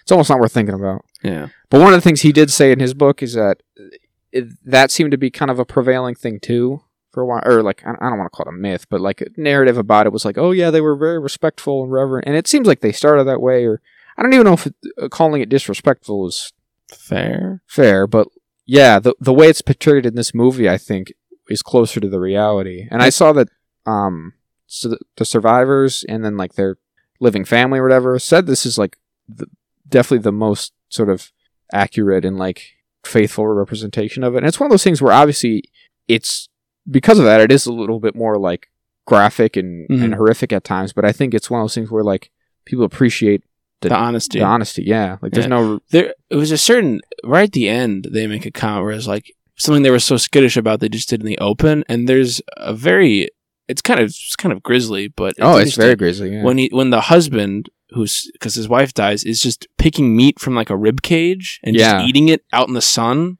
and I was like, "That's exactly." He said like they started off where it's like, well, we do it because we have only two. Like there's like 2 or 3 specific guys who will do it, and then like bring it to you, and you kind of completely disassociate yourself. Yeah, and it got to the point where they were just there's a colorized photograph because that thing with the camera's real. They had that camera and they were taking pictures. Mm-hmm. And the guy's like covering those organs up with his bag. It's that exact one. That's a real picture. And let's see if I can find it. I had it saved here. The question is, I don't know. People debate whether this is because it's not clear enough, and I don't know if anyone's ever like explicitly said. But here's a photo. So that I guess this would be the bag at his feet there. But if you look off to the right, like move it. Yeah. He's down the corridor there. People think that's like a spinal column. That's a spine, yeah. I don't know. People debate, and then like a bunch of people were arguing in this whether it is or not or whatever. Because again, some people were like, "Oh no, I think they were more respectful like that." But I think that the way this, from everything I was trying to read and gather this week after watching this, it seemed like that was the more accurate depiction of it. That by the end they just kind of were doing it. Well, because here's the thing: Nano said that they started with like, "Oh, we'll just do the kind of more like whatever meaty parts of it," but by the end they were eating like the organ meat, and at least on some of them they actually cracked open the skulls, eating the brains, which I was like, "Holy shit, that is like obviously it's dangerous, next fucking level." Yeah, you get prions. Yeah, but they have to be infected prions. And they were in the snow for so long. It probably wouldn't get you anyway. Thing. But that is pretty nice. Eating a brain is like, you can't even divorce yourself from that. I thought, yeah, that's what I thought. I was like, that's crazy. But again, I mean, I wouldn't eat a brain anyways, I guess, is the thing. Yeah. I wouldn't eat anything's brain. I would do that thing where they take a live monkey and they smack it and eat its brain. Is that a thing? That's a thing. They put a is that just in Indiana Jones? I think I looked at it. They put a monkey in a table. Are you sure? I'm sure that's not just a made-up thing. I'm not doing a racism. Are you sure? I hope. If I will, this won't make it to air. Incredible. But yeah, that's what I'm saying. I wouldn't eat it. So I guess, I don't know if that makes it better or worse. I don't know what I'm trying to say. Again, it's just so hard to even ponder this stuff. I don't know. Yeah, for sure. But yeah. I thought the same thing. Oh, okay. I thought the same thing. That, like, brains is the next kind of level. Cracking open the skull. It's pretty gnarly, for sure. Does it say at all did the Nando at all? Or how many of them, like, lost fingers and toes? Or I don't know. Because, like, sure that must, especially when they're like, because I can understand not when they're up on top of the peak because they're so high up. Yeah. That the sun, they're closer to the sun, there it warms them because they're just laying out in the sun. So I assume it's warm enough when the sun is out. Yeah, I thought at first I was like questioning that. I was like, is this really? Did they not just spend all their time basically 24/7 huddled inside the thing? But then yeah, those photographs are real. Like they just spent time outside chilling. Yeah. So. But then, like, when Nando's is with the other guys walking through all that snow, it's like, they're not wearing boots. They walked for 10 days. Well, they had, like, they had shoes, and had, I was reading they had, like, I think, like, stuffing from the seats or something. I don't know. They were, like, they fashioned some kind of crude makeshift kind of shoes, and, like, they had plastic bags that they kind of were wrapping them in to be waterproof to some extent. I read somewhere, I don't know if this is true, but because, again, there's just so many different sources, and I don't know how it all coalesces together, and if what's not just hearsay or whatever, but that they were using human fat as insulation on their shoes. I was like, Jesus. Oof. Yeah, that's fucked. But that's the crazy part too. Obviously, I mean, we're just kind of jumping around about the actual movie itself, but the 10-day hike they take to get out there. Basically, I read a thing that like when they came back, the helicopter pilots were like, "Well, that's not even possible. How'd you do that?" That's impossible to trek on, to like pass on foot, and it's just like, well, that's what we did. That's what they did. Because I mean, it's one of the things where like it was impossible. It was only possible because they had no other choice, right? Like, that's the nice thing about it all. Again, the sensationalized aspects of it, I feel like, is what people think of. But obviously, I think the reason it's such an enduring like tale is because it's about the indomitable will of the human spirit. Yeah, man. Yeah. Literally the cold, unfeeling mountain. Yeah, exactly. And they survived for a long ass time. That's always the I feel like biggest part of the story to me. So it's 71 days they spend out in the wild. I'm like, what do you even do? Because they spend 4 days in the buried in the plane. So what is it? I guess I just think like, what is it even like? Like just sitting there, I don't know, for days. And I saw, like I said, I was reading stuff and getting people's different comments and things about it, and I saw people commenting on those photos being like, oh, it's weird how happy they are. Why are they smiling in these photos? One, I think they're smiling for the camera. Yeah. Two, I think it's fascinating, and the movie portrays it a lot, right? Is that they have moments of levity where they're just like talking, because why wouldn't they? Like, yeah. Yes, on the one hand, it's impossible to even conceive of like such a crazy, horrible situation. At the same time, I don't think anyone is like, are you going to actually just be miserable and wallowing in despair for 2 months straight? I just don't. No, I don't think so. Eventually, I mean, if that was the case, they would die for sure, right? They would have just started killing themselves, or just completely given up. But no, that's not. If there's one thing it seems like humans are best at, it's like adapting, right? Surviving in the worst. Like, yeah, I mean, it's horrific. Obviously, the things they had to go through, but at the same time, I think it makes sense that on a certain level they would just be like, it'd still take the, I don't know, don't want to say take the bad with the good because there wasn't much good, but I don't know. They found something. They found anything to hold on to keep them in those going. moments of like humanity. I know part of the story is that when they got to the tale section, they found comic books in there. And they read. They found some food in the tale section they obviously hadn't before that they were able to eat, and then they also found comic books, and they like stayed up late reading comics that night. It's like, yeah, that's just like a typical, just a fun, like it's such a humanizing aspect of it all, right? Mm-hmm. And obviously such a dehumanizing ordeal. I think it makes perfect sense that they would find those things where they could. Yeah, I really do like that scene right before the avalanche hits them, where they're all just kind of like doing the rhyme thing together. Yeah. And then the avalanche hits, and it's the worst thing you've ever seen. Yeah. Again, if they weren't able to do that, then they would have all just died, obviously. Yeah. If people expect them to just sit around and like be wallowing in self-pity, like, yeah, nothing would have got done, and they wouldn't have had the will to keep going. But they obviously all found it somewhere. Yeah.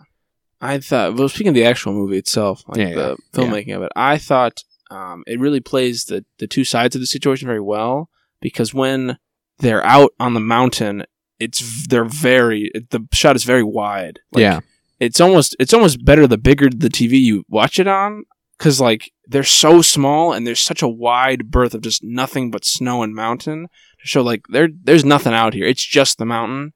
And then the juxtaposed when they're like, especially when they're trapped in the avalanche, of just how close the camera is when they're in the plane. Mm-hmm. Like it can't like get out of the way of anyone else. So it plays with that like hopelessness of the scale and the anxiety of like, well, we're all stuck in this fucking half a plane. Yeah. This tiny ass dingy hopper over the mountain. Oh yeah. Yeah. So like I said, I started to say at least this movie focuses more on Numa, at least for the beginning, obviously, until he passes. But I think that's interesting to focus on a guy who dies. Didn't. Yeah. He was the last one to die before they made it out. And basically, I think you're right. Like, there is definitely a scene where it seems to suggest that he has some, but then he basically is just kind of has an aversion to doing it, and that's kind of why he dies ultimately. Well, he cuts his leg too. He does cut his leg. That's, I don't know. I was reading stuff that didn't happen like that. Again, also in real life, that was also just Nanto who smashed the window out to get them free from the avalanche. So I see why they want to do it, right, to play up the other guys' roles. But also, it is kind of crazy that like it's the true story of what happened. I don't know. Mm-hmm. If he was the more heroic one, it seems weird to be like, well, Numa did it. We need to spread the heroism, or we can't make the one guy seem so good. But it's like, but he was so good, I guess. He was the one. It is what it is, you know? Yeah. But so yeah, they had him do that and then cut his leg. I think I read his leg was infected, but they see definitely a contributing factor was that he starved. He weighed like 55 pounds. Jeez. When he was dead. So it's like, yeah, he was not eating enough. Mm-hmm. That scene where he like his belt is getting smaller and smaller. They're all pissing black. I don't even know what that's about. No, probably because of the insane conditions. I've heard of that before. Oh, the one scene that's really fucky is I think it's one of them. It's definitely one of the ones who dies. But someone's like trying to feed him and his teeth are like his teeth are loose. Yeah, that's like I think that's scurvy, which they all had pretty much. They all had like scurvy and vitamin D deficiency and bed sores. Yeah. There's craziness, man. But I mean So did you watched it subbed, I assume? Yeah. Yeah, me too. I switched the dubs on a few times just to see what it was like, and it didn't seem terrible, but I don't know, I didn't see really any reason to not. Yeah. It's tough. It's weird to me. I do feel like you're definitely losing some of the performance, at least for me. I won't pretend that I get the same thing as I do out of English speaking, but you know, I think there's something about seeing it in the original form as well. Yeah. I think it's just less. It's more natural if it's just there. Yeah. Well, yeah. If it's just them talking, like exactly. Because their mouth flaps match up, but that's true for sure. Yeah. Although there's like that. There's a meme where someone was like, in regards to anime, you're an anime guy, right? It was like the subs aren't better. You just don't notice how cringy the dialogue is when you're not actually hearing it. Yeah. Oh, for sure. A lot of the times. Because you listen and you're like, this sounds awful. And you're like, no, some Japanese guy's saying something to me. I don't know what he's saying. If you read it, it's all fucking nonsense. Like, it's literally like working in its favor that you don't understand. Yeah, you don't get the nuance of, you're just reading a word, so you can't like get the cadence and like all that. You're like, it's just not English. It's not, I guess. But that's just how they talk. So yeah, I feel like, you know, it's because a lot of times I feel that way about watching movies like this, right? Is that I'm mostly just reading it, At a certain point, what they're saying or not saying is almost inconsequential. Like, I feel like I almost got to a point where I was more or less just tuning it out. Like, I mean, you hear it, but it's just noise almost. I don't know, because like I would even have trouble at times distinguishing who is speaking, right? Like, I feel like I never got to a point where I really nailed down Could tell 'em by association. voice. Yeah, I don't know. Maybe that's just me, but I do watch it all subbed. Thought that was the appropriate thing to do. They do all seem pretty good. I mean, I love the writing is great though. Like, a lot of their monologues and stuff. They obviously, they take the time to like have these kind of moral, philosophical discussions during the course of the movie, which I think is really interesting. And some of the different monologues the characters give. I like Nando's talk with the husband. Yeah, she's like, I couldn't get out of the snow because if I tried to escape, I would push my wife further down, but then we both would die. That she did die, but it was all this stuff. She's like, "What's the meaning in that, Nando?" And he's just like, "Fuck, man, I don't know. I'm about to die soon anyway." I like the one guy. I think is it Raphael, maybe, or maybe Arturo. I think maybe it's Arturo. He talks about God. Yeah, he's like, I see God in the Nando's legs or whatever, and this is my heaven. This is. And I thought that was good. He dies pretty horribly. Yeah, he died of gangrene. I think in real life was the official thing. Yeah, because he's got all those. Because he broke his legs or something. Yeah, I think he broke his legs. So he's just sitting up on the. He's sitting there all day. So he gets a bunch of bed sores and stuff. So he can't really move. Well, I think he got gangrene from the legs. But that's like how you get gangrene, right? I think like a horse does, right? Like a horse? I don't know. I think that's why you got to kill him because their legs don't heal. Yeah, because exactly. they get something. It just gets gangrenous, and so they couldn't. His legs weren't going to heal, right? But they couldn't. They obviously didn't do surgery on him, so yeah. Or even Numa's at the end. That's a sad one, man.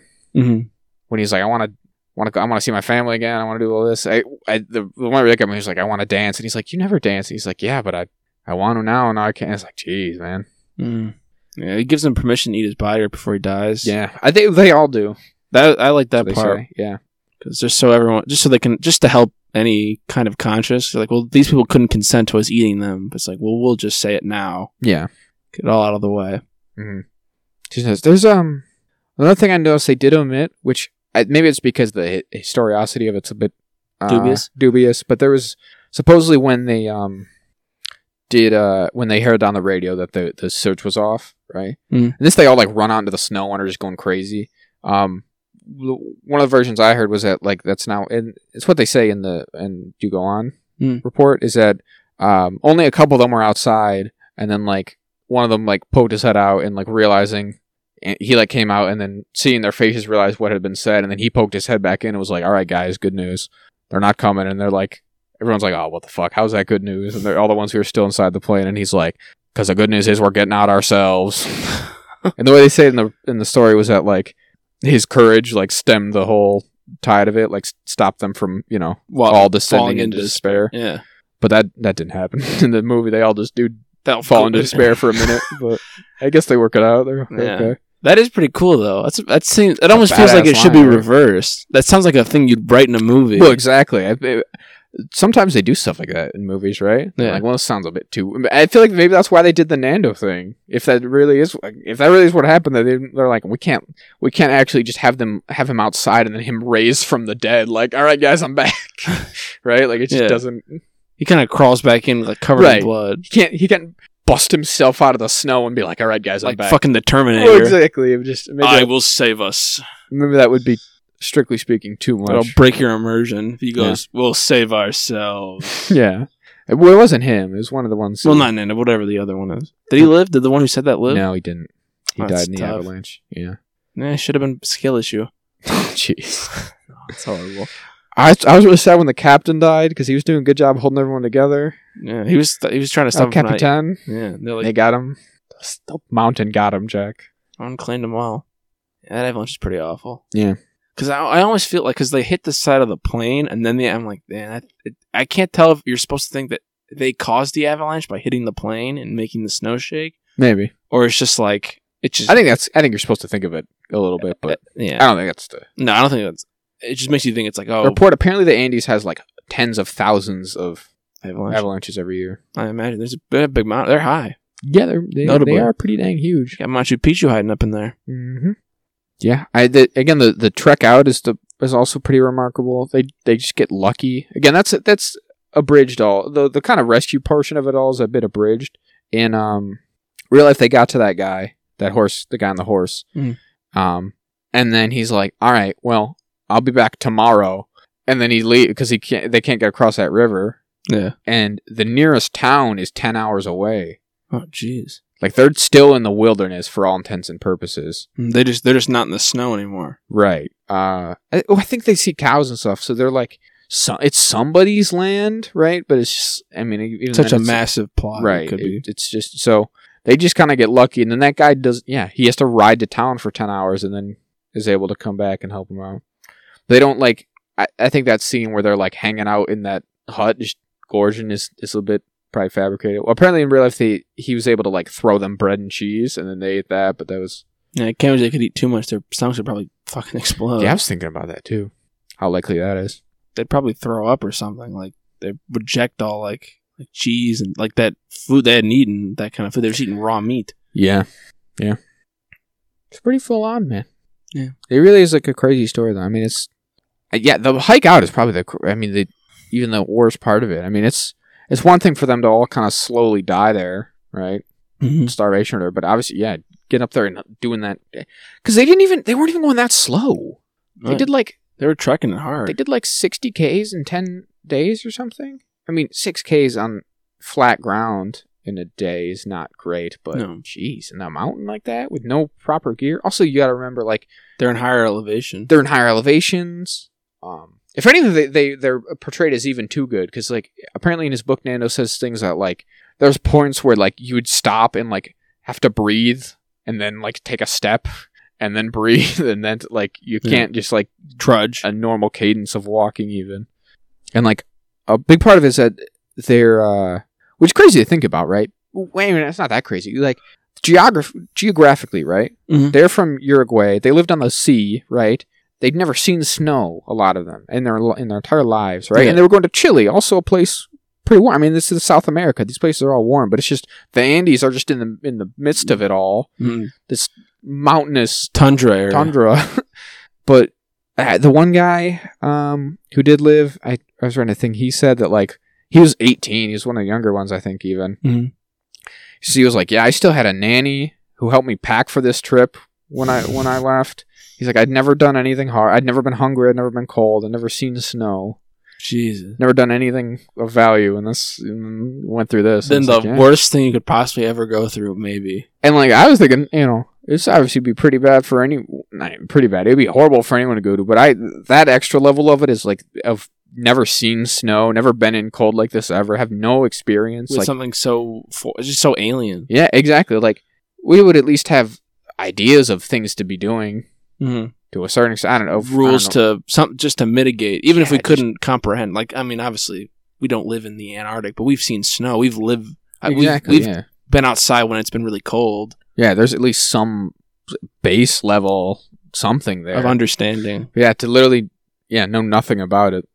That's an extra layer to it all for sure. Absolutely. But yeah, I thought the movie was great. So did I. I really appreciate that it didn't pull the punches. The crash was graphic, and so I mean, it's unsettling for sure. But, like, the bones and all that at the end, I thought that really was crazy for sure. Oh yeah, it's just all, and then their final rescue, like them seeing how, like, dilapidated they are, how they can't, like, stand, how all we're seeing that really. It was like when they go to shower. I don't think it's Nando. And just all that dirt comes off his body. It's like, yeah, it would just cake on you for 2 months doing nothing. Oh yeah, it's the crazy thing is how so I mean, it's what, over 50 years now. Yeah, 50 years as of, like, 2 years ago. So I mean, they were all still pretty young, but they're all in their 70s now. But a lot of them are still alive. I guess some of them would still be in their 60s, maybe. Yeah, but I was reading, of the 16 who survived, I think, like, 11 of them are still around. They all, like, are in contact. You would. Yeah, I think that. I mean, that's why. So that's what Society of the Snow comes from. That's what they call themselves. They're the Society of the Snow. That type of thing would obviously that would forge a bond. Talk about trauma people. Bond. Oh yeah, ay caramba. Yeah, I think, like, Roberto and Nando are still actual, like, friends and stuff, and saw one of the things they say is that they still try to get together every year on the day of the rescue, 2022 December. It's but I thought it was really good. For sure. Something. Again, I thought the movie did a really good job. It didn't pull any punches. Apparently, like, it seems like overall review wise, it's much more favorable than the American. Yeah, than the 93 one. A kind of complaint about that one I saw is that, like, it didn't do enough of the, like, kind of maybe the hierarchy, but the societal thing going on, or like the group dynamic of it all. Yeah. As much, which is it does. And again, I think I appreciate this one did not pull any punches when it came to the cannibalism at all. Whereas apparently that one's a bit more like he's not just an eat a guy bleak about it. They do, but I think it's a little bit more like obscured within the context. Again, it's hard to get any more explicit, right, than picking the rib cage clean, right? Yeah. You said that seems like, yeah. I mean, there's nothing. For most of it, it is like, oh, here's like weird hunks of flesh. I mean, I guess there's even then that's a level of abstraction, right? Mm-hmm. It's like they go from weird, like, yeah, just hunks, right, to then like picked clean bones. There's no like in between where it never gets super graphic of like here's half a body, yeah, like cutting into a person in the same kind of way, which I think is fine. I don't think that'd be a little called too far for that for sure, but yeah. Yeah, I think their horror somehow when it gets to be bones, it's abstract again, right? You're like, that's just a bone of a thing. That's a bone. It's just a leg bone, maybe. Yeah, but yeah, they wouldn't show like, oh yeah, we've only eaten half of this person. Here's the top half of a human, and then it's just bones. Yeah, there's nothing like from The Walking Dead where they've amputated a man's leg and are turning the whole leg over a spit. There's none of that. Yeah. They were, they keep it classy enough, I guess. Yeah. Artistic enough. Mm-hmm. And yeah, again, all the performances seem to be pretty stellar. Like I said, the writing. Yeah. And yeah, every step along the way, the crash and the avalanche are both like horrific in a way that I think is pretty suitable, I suppose. Yeah, very frantic and anxiety inducing. I was reading the Roger Ebert review for the 93 one. Mm-hmm. Again, a movie I've not seen, but for reference, and he said that like he didn't like it very much, and part of the thing he said was like, maybe this is the type of thing you just can't make a movie about. Maybe the enormity of the whole experience just can't be done, which I thought was interesting because I feel like it seems like if anything, this one does more of it, but I don't know if he would like it more or less in that sense. You know what I mean? Yeah. Like, would he be like, well, this is exactly what I meant. Like, this is too much, or yeah. Or what? Even going up into the line is like. Even going just so far to be like, oh, we know they're cutting up people. We see them like tear apart like an organ, but we don't see exactly. It's like, I don't know. Certainly those with weaker stomachs could not handle it. Yeah, I think. Bulldozing your house right now? I think it's just a plow. You got much else to say? No, I think we covered most of it. I thought it was a good time, and I'd certainly say a good time. Well, I would say. And an enjoyable very film. compelling film. Harrowing, as you described. Yeah, very much so. I'd say if you've inclined, don't eat it with your food. I would say it might. If you're queasy about that, I wouldn't eat. Well, yeah, I ate my dinner with Percy Jackson last night before I.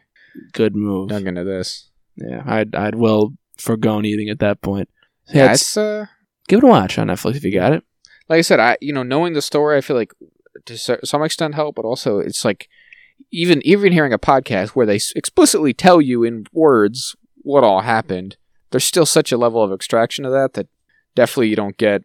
Like, I don't know, you just happen, you just see, okay, and then the plane crash happened, and then some of them were dead and some of them are alive, and you just go, okay. But obviously the reality of a bunch of people screaming and crying and with shattered legs and people dying in the snow and dragging them out, yeah. And then an avalanche, which isn't just. And then the avalanche occurred, and some of them died and some of them lived. The ones who died were smothered. The ones who lived had to, like, frantically dig each other out. Like, yeah, oh shit, that's pretty horrible. But, yeah, I mean, I guess, so it's not for the... Faint of heart. Faint of heart, I suppose, but... I don't know, but important to watch. It's definitely well done. Oh, yeah. I mean, yeah, if you think it's the type of movie that would interest you, it certainly would. It's a very well done version of all that. Mm-hmm. If it's the type of thing you think you'd... like your 127 hours or some shit. If you're like, man, I don't like the idea of a poor guy stuck in a rock that has to cut his arm off, then like, yeah, it's not for you, but it's a good movie for what it is. Yeah. So So with that, two thumbs up, I guess. 2 thumbs up for this us. horrible time. 4 stars on Letterboxd from me. They had good on them all. You know, they did. Yeah, they chatted too. It's still it's undeniable. What I like, it's still very impressive. And like anyone who's in the interim who's since passed judgment, it's like I don't know if the cannibalism is like the only notable thing of it. You know. Yeah, they did a couple more. I mean, surviving that long on its own.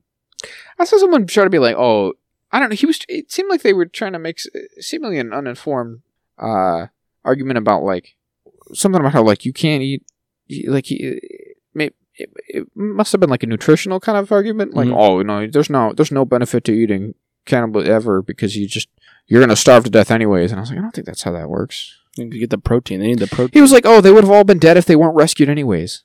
Yeah, no shit. I mean, they would have ran out of people to eat. He said he was like, oh, they would have died before they ran out of corpses to eat. And I was like, from what? Is this like a rabbit starvation argument you're making? What do you mean? It seems like it. It seemed like his argument was almost like, oh, if they were just prolonging their lifespan. It's like, yeah, that turns out that's exactly what they needed. They needed to prolong it long enough to get out, escape. Yeah, because it was winter still, and they waited. They made it long enough that they got to spring and summer, and they could get out. Like, yeah, that's exactly what happened. No one's saying they would survive indefinitely. There wasn't an infinite supply of anything up there, but what do you... Yeah, and they didn't think they were going to survive definitely either. Like, well, I guess we'll live here forever, away from civilization. Right. We were talking about Kuru or whatever. You heard of this? No. This is like some specific thing that... It is like a cannibal... It might be a prion thing, too. But he seemed to think that it just happens if whenever a person eats a person.